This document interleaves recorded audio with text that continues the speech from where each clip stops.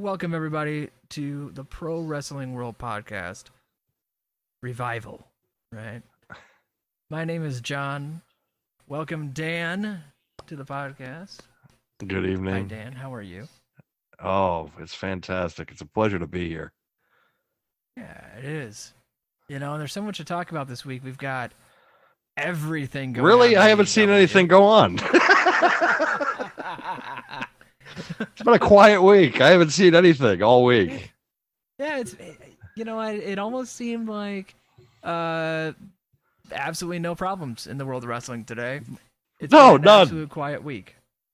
It's been quiet. I mean, the major news story, I think, in the world, the Queen Elizabeth II finally died. But as far as the wrestling world is concerned, I heard nothing.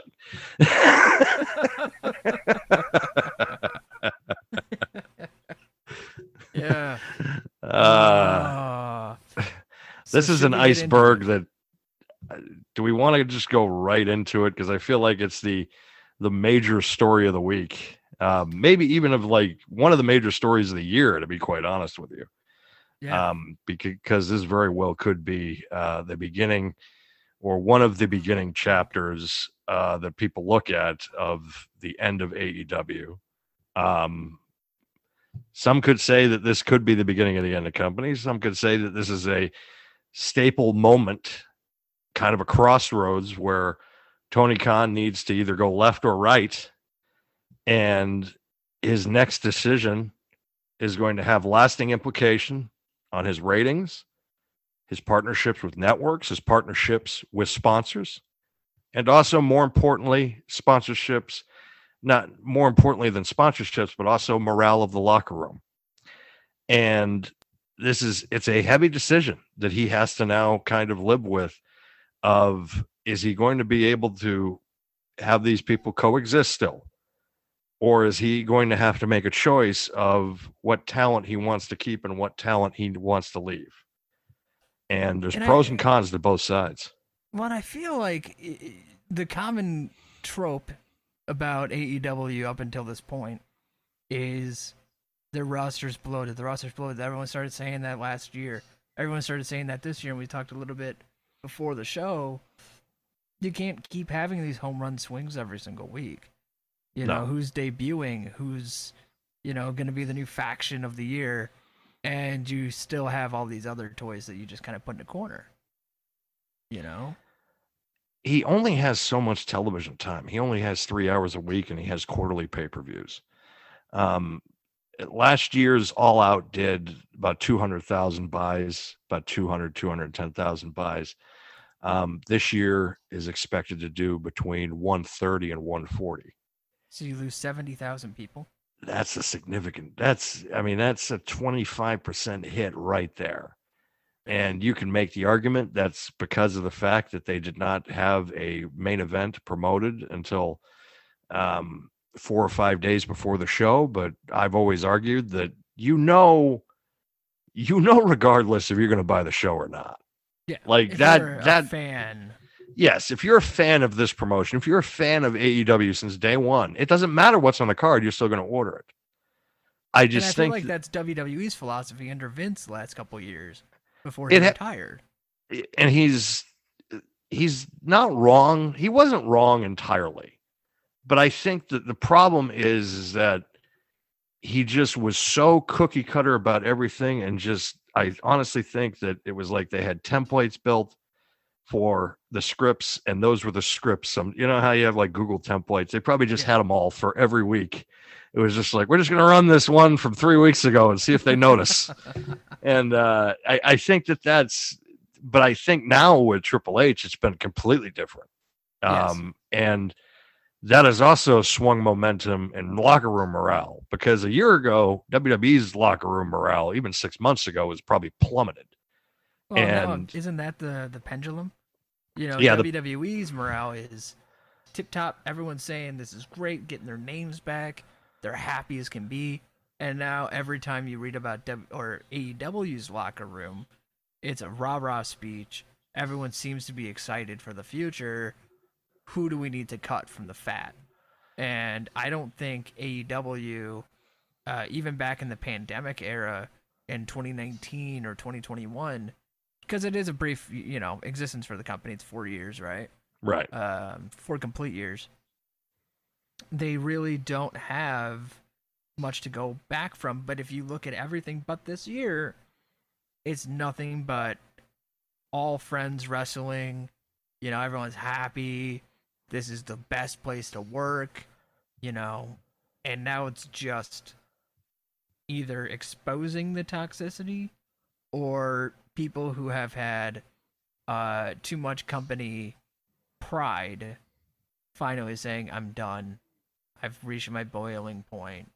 I need to air my frustrations. And they're doing it in probably the worst way I've ever seen. I mean, the scrum last week with CM Punk, you can make an argument that everything that he said was not far up base. You can make that argument.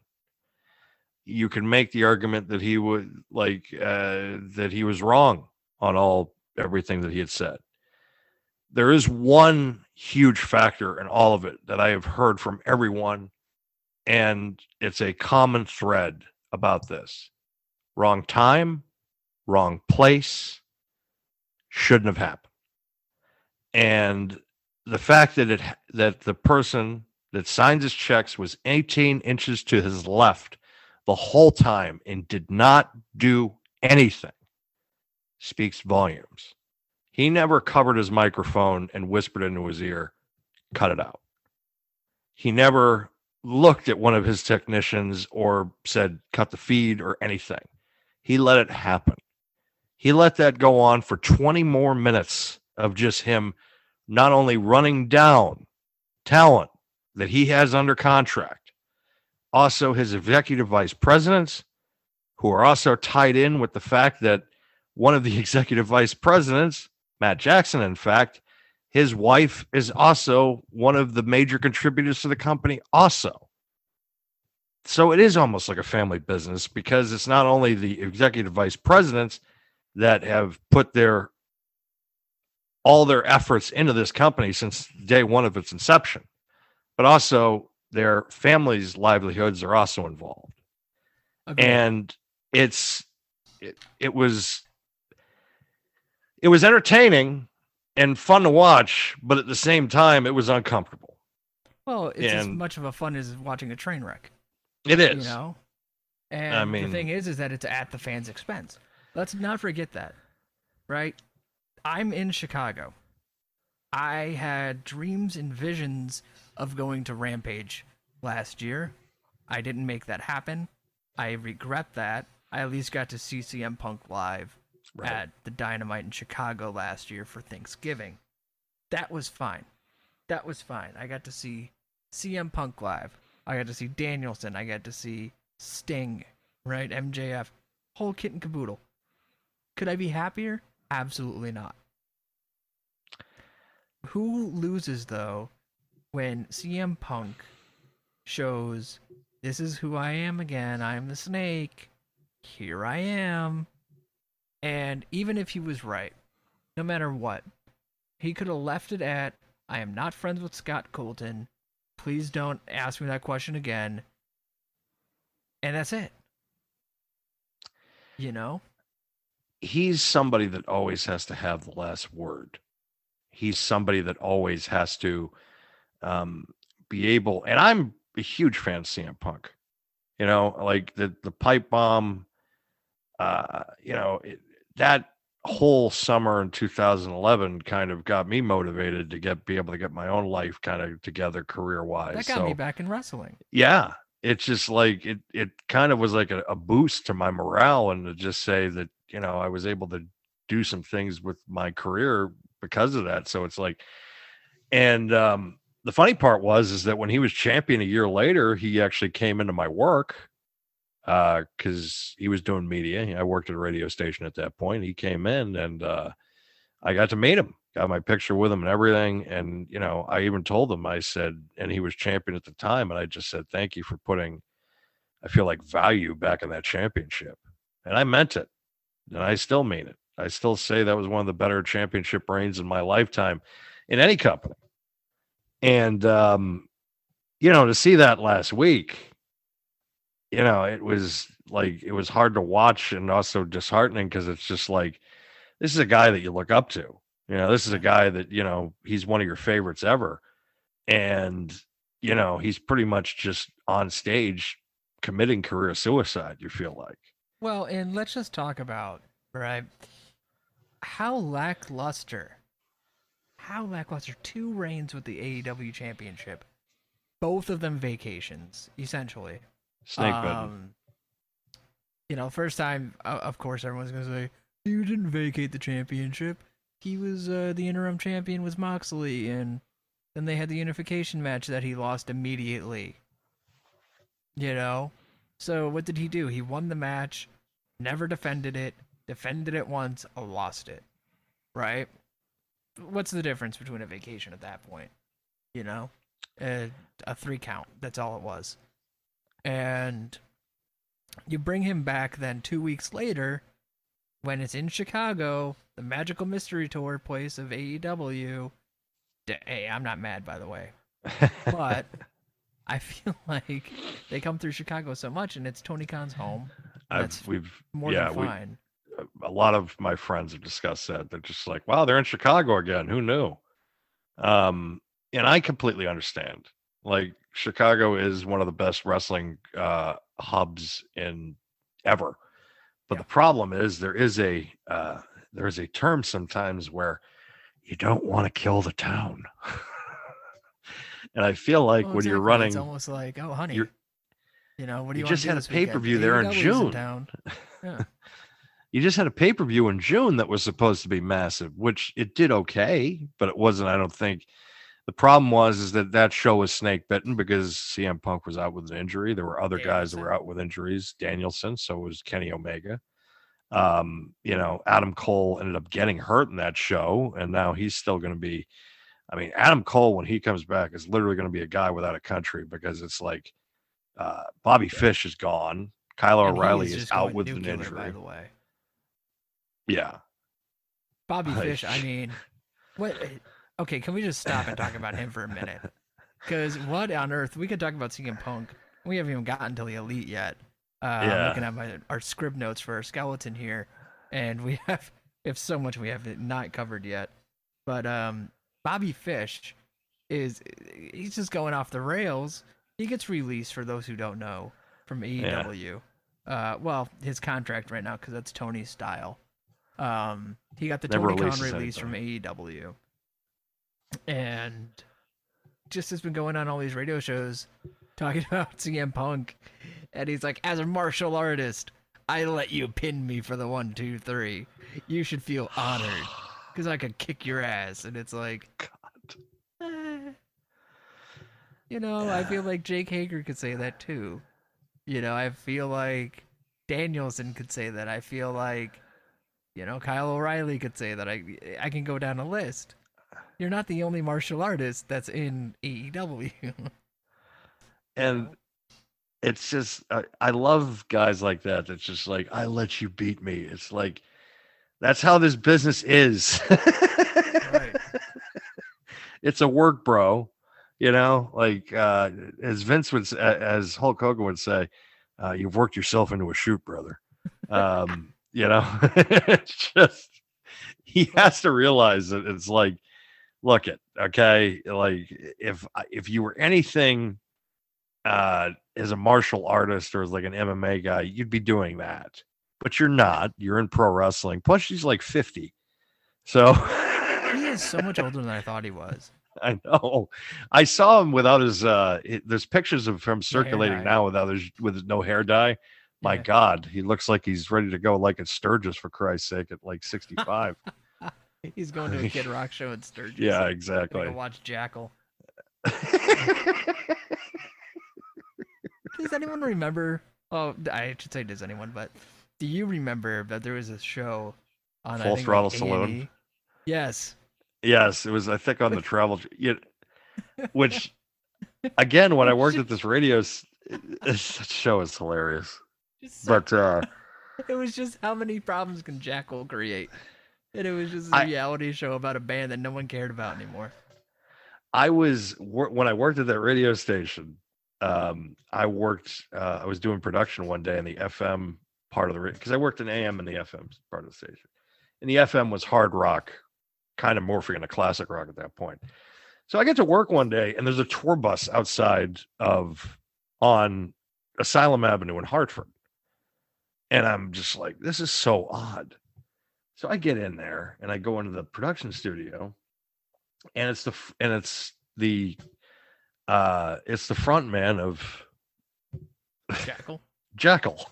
I forget his name, but I'm like, and the PD knew who he was because, of course, he was like, he had all these music connections, and he's just sitting there and he's on his phone, like, and I'm in the production studio. I'm just like, hey, how's it going? Had no idea who the guy was. And then all of a sudden it was just like, oh, yeah, he's the lead singer of Jackal. And I'm just sitting there and I'm like, okay, well, it's good you're still alive, considering they haven't come out with anything in like 30 years. That's good. We play Sturgis. That's it. Yeah, exactly. And then, of course, the talk gets into the Full Throttle Saloon and all that. I'm like, oh, that's where I know him from. His name, by the way, what is it? Jesse James Dupree. Dupree. Okay, yeah. That I just all of a sudden I'm like, oh yeah, it was. I knew it was Jesse something, and then I was just like, oh yeah, Jesse James Dupree. Yeah, I met him. Unison. As if remembering Yeah, a former crush from high school. That was the last thing I was thinking about in high school was freaking Jackal. Jesse James Dupree. Just so random. He's just like, why is Jackal's front man just show up today? Like, how is this even possible? Sturgis got out early. Need to change my brakes. In Hartford, Connecticut? Yep. Drove all the way from Sturgis. Sitting there laughing about it.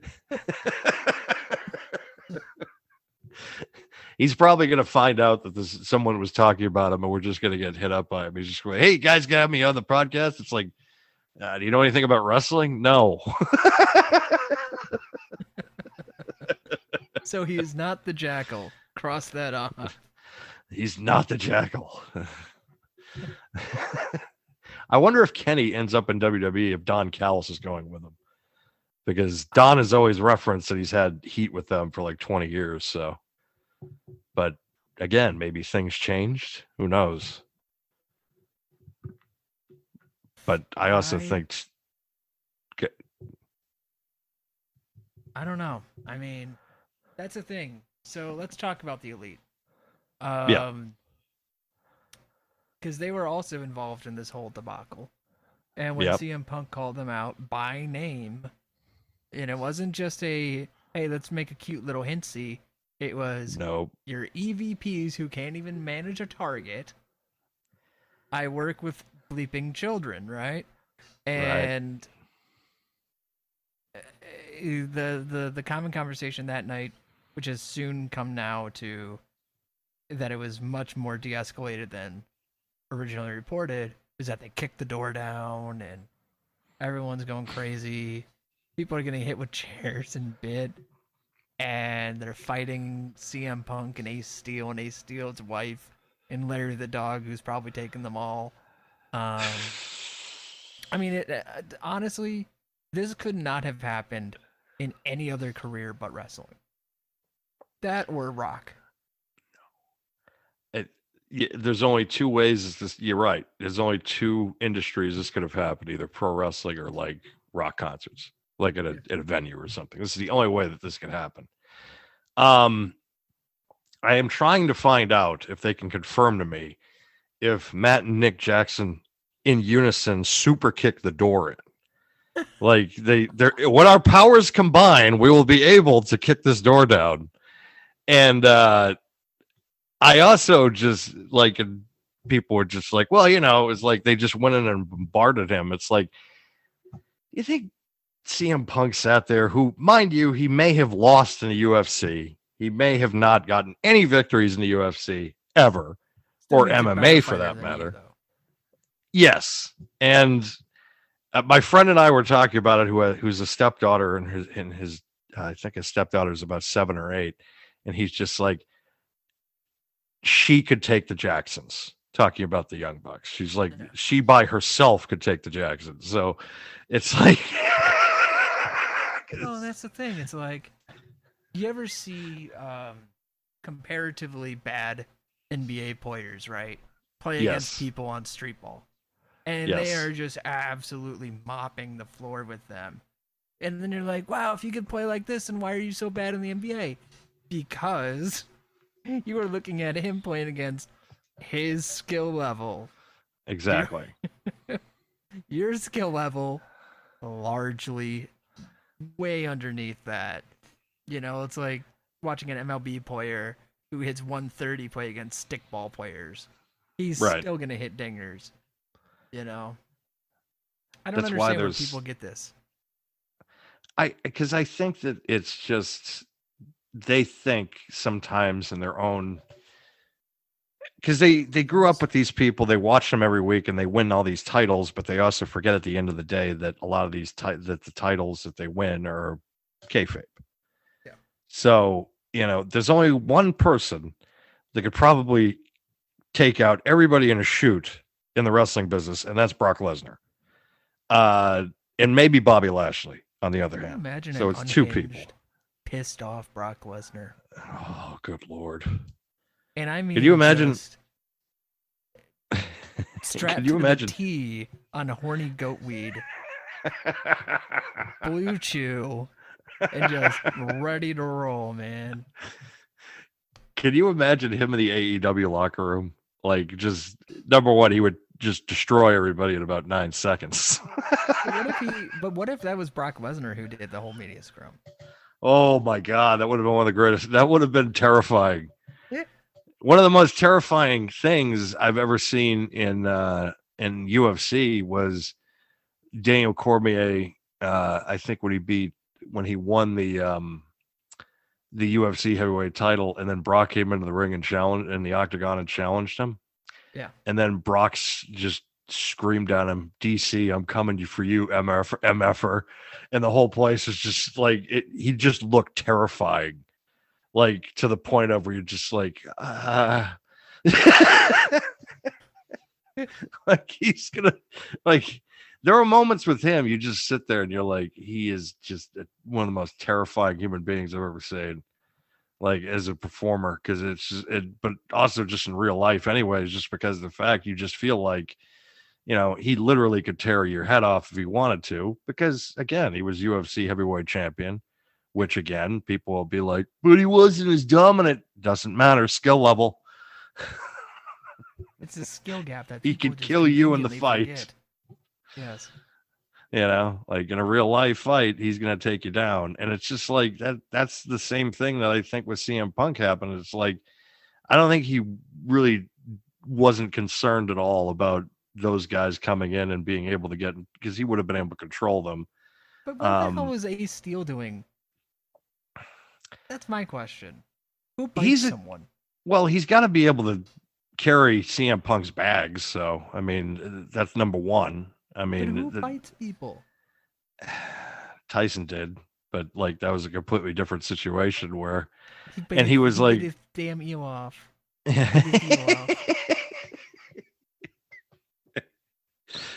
And I love Tyson. He's become almost like a grandfatherly figure now in his older age. Where 25, 30 years ago, you were just terrified of the guy. And it's the same thing you can look at with, Brock Lesnar with his gimmick, because now, like, with him as Cowboy Brock, he's just, you look at him as just like a big teddy bear. But, the elite, those guys have never really given me vibes of like, these guys can really do some damage in a bar fight. They give me a vibe of, they're very good professional wrestlers, but as far as fighting is concerned, I don't think they could win fights. Well, they're all muscles, no form. Well, all form, no function. I I mean, they have to be athletic to pull some of the things that they've been able to pull off, and Yeah, but they can't win in a real fight. no, they can't. They can't. It's literally like even Kenny with those knees, like those are so easy. Like, because his whole V-triggers. offense is his whole offense is like based off like Street Fighter 2, and that just doesn't work in real life. I don't know, man. I want to see someone generically just have someone down on the ground and then just run up to him and V-trigger. I would pop for that. You know? Just a legitimate fight, just like boom, just hit him with a V trigger out of nowhere. Yeah, just a jumping knee to the chin. You know, like when the guy, there's this video circulating on Facebook. He does a pile driver, a legitimate pile driver. He drops this guy on his head, and the dude just gets right back up, no sells it, stands Oh, back up, and then walks away. that was something Road Warrior Hawk used to do. He used to take the pile driver from Jerry Lawler, and he would take the pile driver and then no sell it, and then while he would be taunting, he would turn around, and all of a sudden Hawk would just be there staring at him. Yeah. And I think and I love when people are just like, oh, the elite don't sell. It's like, well, there are certain people that got away with no selling for years. Yeah. The Undertaker got away with it, Whole Sting. Yeah. But at the same time, it's like, I think when people look at it, they're just like, well, the Young Bucks should be selling because it looks like a cold breeze could knock them over if they had to. And And that's the thing. It's like, how many flips do they need to do for a Meltzer driver? Or it's true. I mean, and I get that. I mean, and trust me, everything they do a lot of things that are spectacular. I mean, they're one of the best tag teams I've ever seen as far as tag team combination moves and all that stuff. Mhm. But the thing about the Bucks is that has always kind of bothered me is the fact that I don't think other than their move set, their gimmick's not really original because they're kind of like a combination of the Rockers and the Rock and Roll Express and like the Outsiders. They're like three different tag teams all at once. And that's just a gimmick. And then, Kenny is kind of, at least you can say he's somewhat of a one of a kind. I've never really seen a gimmick like that before. And that's true. Well, I mean, let's just talk about Kenny Omega. Okay, briefly. Yeah. The man's a showman. He Everyone is. doesn't get his gimmick. He's a absolute showman, very inspired by theater. Very theatrical. Everything is. The thing I love about watching Kenny Omega wrestle is you don't need volume. No. Everything he does is so expressive. It's a feeling. It's this. He tells a story with his body movements. I could tell you through his expressions what he's doing, and you would know at the point of the match it's at. Right.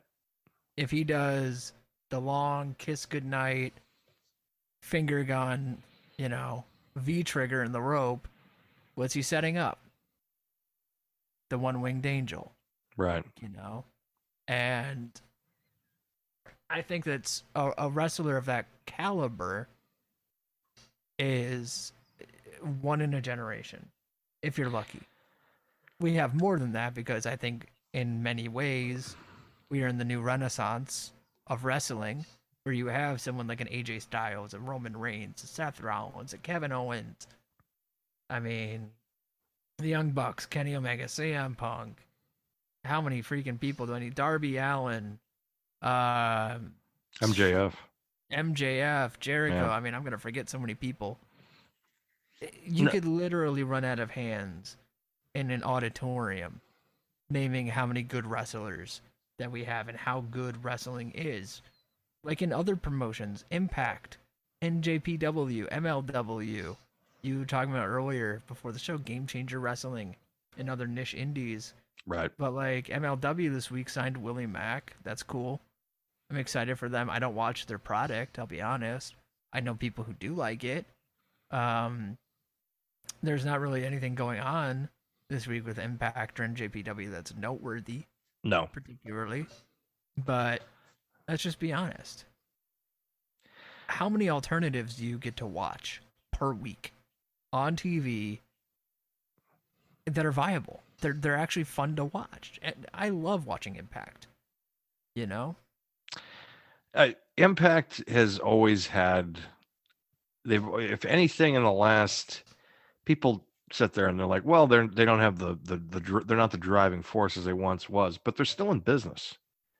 And they're still at least they've quietly put out good content and good performers that they've had since, the last 6 or 7 years where they've kind of fallen off the radar, so to speak. Yeah.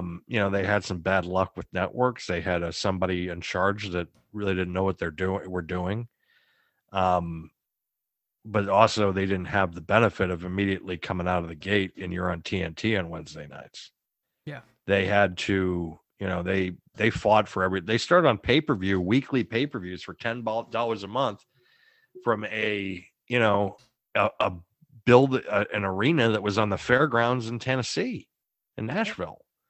And hey, that's where Ric Flair chose to do his last match. Exactly. And that ended up having one of the biggest indie gates of the last quarter century, over $400,000 at the gate. So, I mean, I don't know the paper. I've heard it was like $1 million house, like, for the gate at least, but that's also debatable, is it? Yeah, a fully independent show is it an ROH show? I mean, I did see the crowd, I think, for the Friday night show, and you could tell on the hard camera, like the TV side, the side they don't show, there were some empty seats. Are you talking about Rampage? Yeah. But for Dynamite, it looked sold out, and then it looked sold out again for and it was definitely sold out for All Out. I've been there. I it's a nice arena. I was at All In.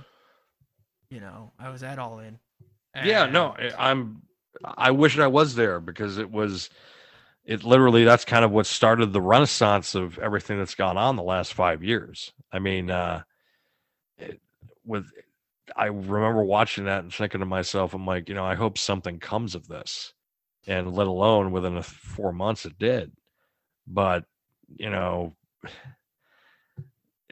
AEW first started, I remember just thinking to myself, I'm like, he cannot give these guys control.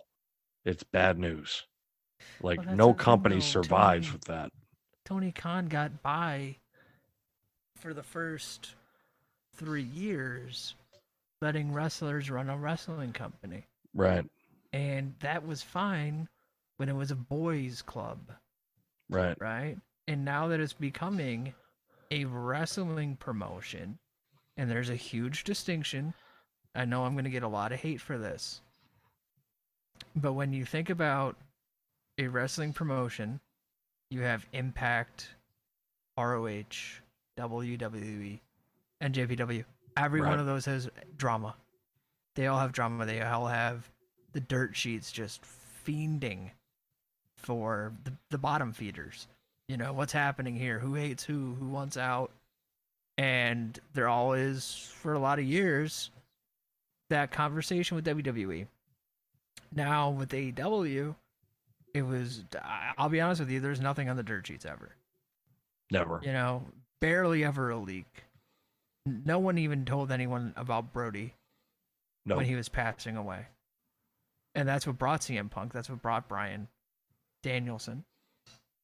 And now, after those guys come in, it starts to expose itself. And now, after those guys come in, the new guys who everyone was so proud of being there, the Joey Janellas and the Allen Angels of the world, all leave and aren't renewed. And then it's now more of the same that you see on WWE 10 years ago. And it's fine. Because we all wanted those guys in AEW to see what they could do with no restrictions, right? Right. We wanted to see an unchained Bryan Danielson kick people's heads in. We wanted to see an unchained Claudio Castagnoli win a championship for once. That's what the fans have wanted for years. And you get it, and now you're mad about it. Because we're wrestling fans, and that's, I guess, what we're supposed to do. But I hate it. I was thinking about that today because because as I'm approaching 40, I think about I was playing WWE 2K22, and I remember just sitting there, and I'm like, people complained about this roster, and then they're complaining about what's going on with AEW's game, and I'm just like, well, I grew up in the NES era when it was like you were lucky to get 6 or 7 or even 8 wrestlers in a game. Mind you, now they can get into the triple digits. And also with wrestling, how everything was tape trading. You had to actually go to the store and buy a tape or rent one or rent or set up some network with friends of people that you would have to find out in mailing lists. And it was so hard to be a wrestling fan back in the day because it was like if you wanted to get certain things, you actually had to work for it. Where now it's like you can pretty much find anything easily accessible on any professional wrestler that has ever wrestled in the wrestling industry, ever. Yeah. There are websites dedicated to it. There are websites, Cage Match. I mean, it's amazing when you can go in and see what was Hulk Hogan's win-loss record in WCW. Like you can just figure that out. What was his win-loss record in Japan? Yeah, exactly. And it's just like we have it so easy now. And we have it so at our fingertips. All this knowledge and all this great stuff that's come out, not only for content-wise, but also like just in general for everything's better. Like the wrestling figures are better, the t-shirts are better, the merchandise is better. We have easy access to this stuff now. We can watch every single pay-per-view and every single Raw, every single SmackDown for $5 a month. Why do we hate each other still? Tribalism, man. That's what it comes down to. It's just like anything in sports. I had a friend of mine ask me the other day, she's like, so you're a White Sox fan? And I go, yeah. She goes, so you hate the Cubs? I go, yeah. She goes, why? I go, because it's a requirement to be a White Sox fan. It pretty she much goes, is. But that's not a good reason. I go, yes, it is. And that was the end of that conversation. And she just doesn't get it. I mean, unless you're part of the fraternity, you don't understand why other fraternities suck, And that's just it. It's almost like the secret password to get inside is the Cubs suck. Well, I mean, I'm from Boston, so and I was rooting for the Indians in 2016 to the dismay of the world that the Cubs won the championship. Still, it's like good for them finally for winning. It's like, but at the same time, I was just like, because that was a storyline that you had to keep coming back to. It's like, and now that storyline had a payoff finally. So it's like, there are no real storylines in baseball anymore that I sit there and I'm like, well, this is good because it's like all those hurdles now have been kind of conquered, like, oh, the Mariners maybe winning a playoff game might be something big, but it's like, but that's what kind about of the Cleveland Browns. I mean, my problem with the Browns is that everything. No, it's just I had sympathy for them up until they got Watson.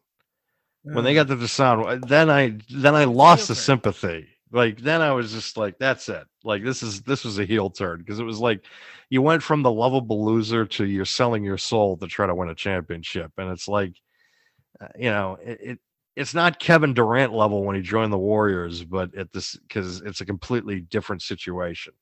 Like morally, I have more of a problem with what they did than I do like on the football field. Well, but see, the thing with Watson is this.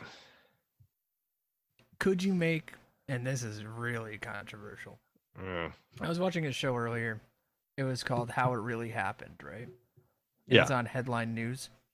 and they go through a whole bunch of interesting scenarios. Like this episode happened to be on Aaron Hernandez, and they Oh were yeah. talking about how he finally, um, not finally, but how his life ended tragically. His life ended, and they end the show with, "In your hearts, he's probably guilty. In the eyes of the law, he's still innocent." And I'm like, how weird of a juxtaposition that is, It's very weird. because everything you hear about him and have heard about him for 10 years is he did it. Yep. OJ Simpson, he did it. Same Jimmy thing. Snuka, he did it. Yep. You know? And to have like that perspective shift, man, it kind of messed with my mind. You know?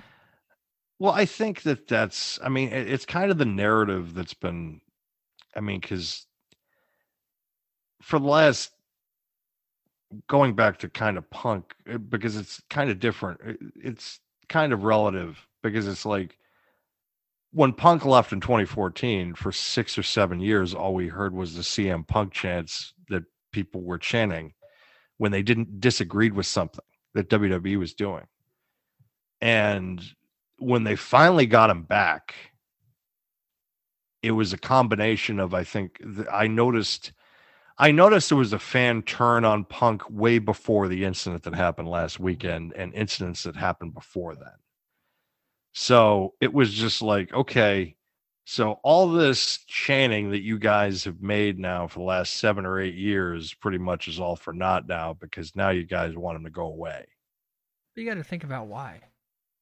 Okay, so think about the what chants. Think about Right. CM Punk chants, I guess. They're all anti chants. Right. They're not chanting for CM Punk. They're chanting for what CM Punk represented. And his idea of change was exactly what happened. Right. And CM Punk lived long enough to see himself become the villain. And it's not a wrestling term of heel or babyface. CM Punk, the person, had all these great ideas for how to make wrestling better. The world just passed him by, and he's still saying, but it could have been me. And now he just seems like a toxic curmudgeon because all the ideas that brought him back to wrestling ultimately didn't need him in the first place. I hardly ever agree with Meltzer anymore, but he did make a good point, because I was listening the other day and he just said, in the 80s, I used to think that Bill Watts was one of the greatest minds in pro wrestling. And then when he came into WCW and me and him used to have a long conversation, this was like 92. He's just like, so he was out of the business from like 87 to like 92. He's like, so about 5 years, he's like, in a 5-year period, the business completely passed him by. So it's like, and it clicked. I was just like, he stayed out too long. Yeah. He stayed out too long because like the whole industry at that point, like if he went back within a 3 or 4 year period, he may have been able to kind of keep that status quo, but he didn't. He stayed way too long. If He AEW stayed came out. out in 2015 or 2016 and Punk came back 2018, you know, 4 years, right? 4-year stopgap or 5-year stopgap. Would we be having this conversation? I don't think so. Because I think instead of they would have Jericho, been, yeah, I think CM Punk would have been that marquee face. they would have taken off. They would have been, I think they would have been in a much better position than they were, than they would be in now.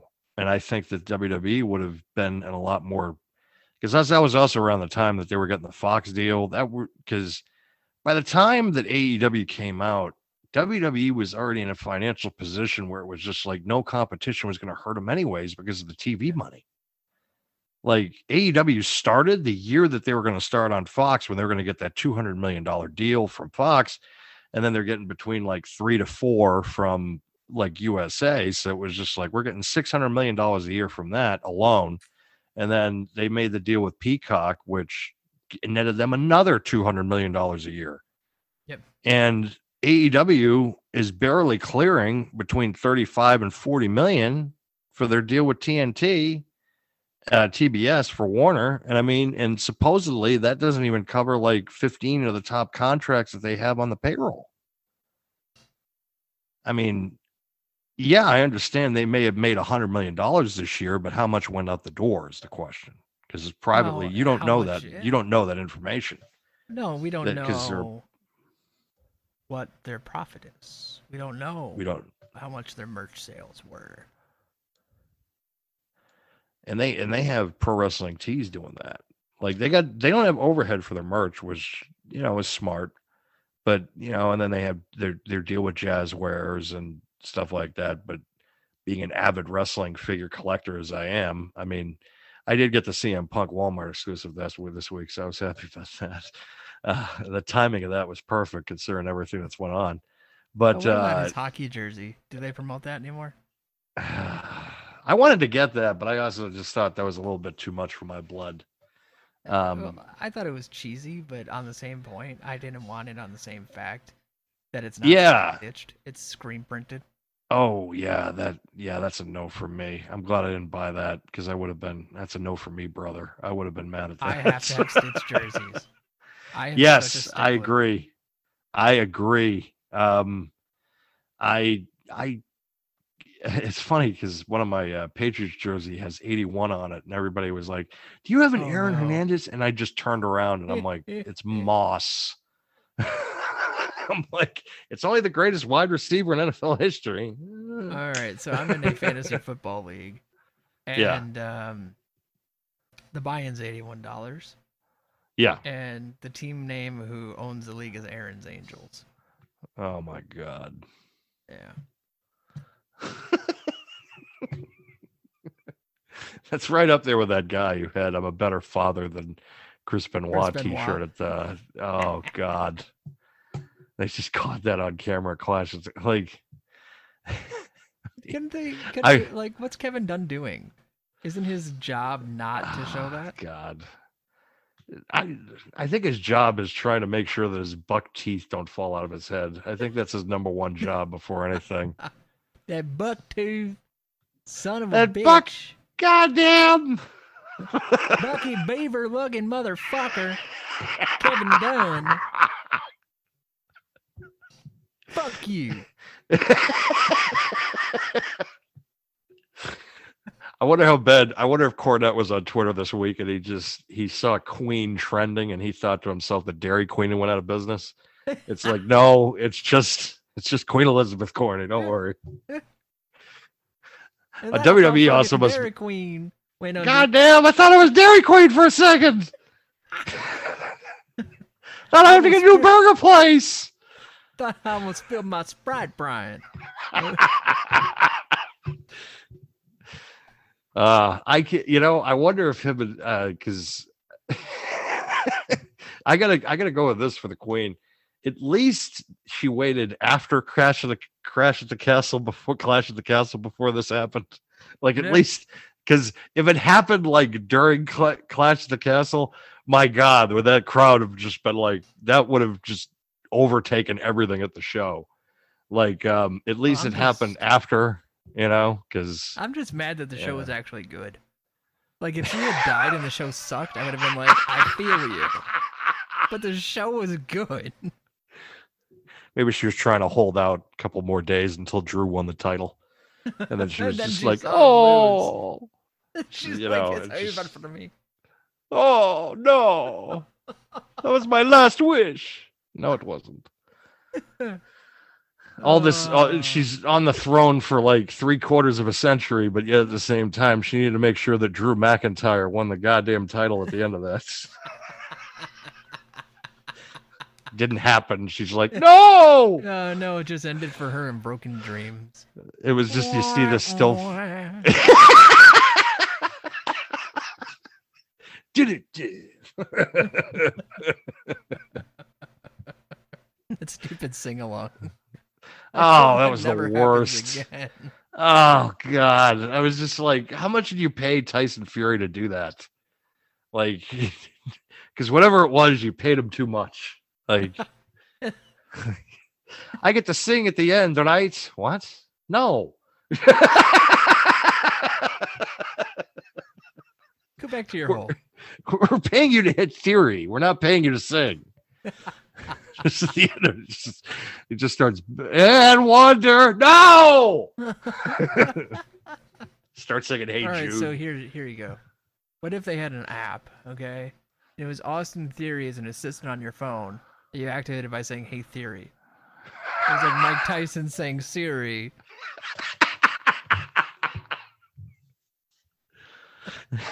Hey Theory. Hey Theory.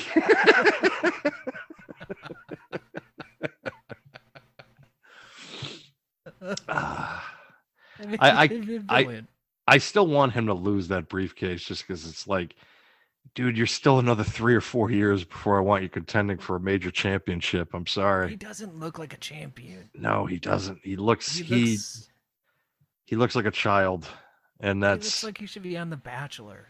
exactly. And like, I understand why that's what they want to do. Like, and I don't hate Theory because he can work. He's a good worker.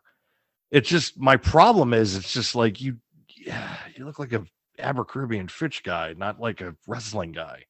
Yeah. You know, and it's like, you should be doing The Bachelor or some other, like, some like The Real World or something. Like, and even that's, and people will be like, well, The Miz. It's like, yeah, but The Miz is a personality. Like, the thing with The Miz is like, you either love The Miz or you just hate him. I love him. I think he's great. Yeah. I think he's because he doesn't say no to anything. Yeah. You know, like he's a guy that feels like that he's bulletproof. He doesn't care if he loses. He doesn't care if he wins, because he looks at it and just says, I'm bulletproof. Like, either way, tomorrow I'm still going to be in the same spot that I was yesterday, and tomorrow I'll still be in the same spot. Like, that's never going to change. And I'm just going to get myself over anyways. And also him and Maurice are probably the best wrestling couple on the planet right now. Yeah. And she's Miss Elizabeth.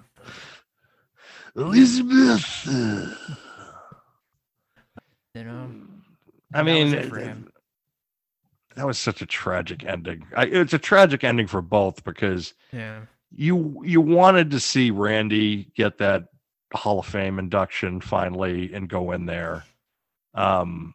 I'm glad Lanny finally let that happen, because I guess his thing was, the whole family needs to be put in. It's like, you're Lanny, not a good Poffo. It's like, Lanny understood. Poffo. Yeah, it's not the Poffos. It's about you, Randy. It's about you and your legacy that you created. You know, I understand how high you hold your brother and your father up, but still at the same time, Randy, you were the one carrying that load. I don't think your father and would care if he was in the Hall of Fame or not, because he's just like, I'm proud of you and your accomplishments and what you've done. Because, you know, you think about it, it's like, if there was a Mount Rushmore of 1980s wrestling, he would be on there. I think it would be Hogan, Piper, Savage, and then Flair. And I'm leaving a lot of guys on that, but I feel like that if we're looking at the 80s, those 4 guys, I think, would be at the absolute top of the heap. I mean, just because of the fact of, like, 80s WWF is still 80s, early 90s WWF. I still feel like is the absolute peak of pro wrestling. I don't know if you saw the WrestleMania 1 biography, but they were talking about, the connection that they had with MTV. I mean, they just knew. They knew what the young people were watching back then. You know, the demographics. So it's always been this thing with them where it's like they've always tried to be kind of ahead of the curve. And I mean, they've done that now. I mean, you look at what they've done with Logan Paul. Yeah. So, I mean, and the whole where I love it with AEW fans, and they're just like, well, WWE can have Logan Paul. We don't want him. It's like, yeah, you'd kill for him because he would bring you an audience that you guys would covet right now. You want 18 to 49, you got to bring in Logan Paul. And it's just how it is. And I've learned to accept it. I think Logan Paul is a good worker. I think he's got a lot of promise. I think he's a better performer right now than Dominic Mysterio. Oh, we'll talk about that in another episode. We gotta leave the people with wanting something. So, yes, Dan, let's wrap this one up. Let's put it in the shooter here and get it off into the ether for the internet to listen to. But where do people find you? How do we get in touch? They can find me on Twitter, Tier 1 DMB. They can find me on Dan Burke, all one word, on Instagram. And also they can find me on YouTube, Mazza Media, every Thursday night at 8 o'clock. We also have our Mazza Media Twitter page, Facebook, and Instagram as well. So cool. And you can find me here every single episode with Dan. I am John. He's Dan. Thank you for listening to the Pro Wrestling World Podcast. We're out. And stop that recording.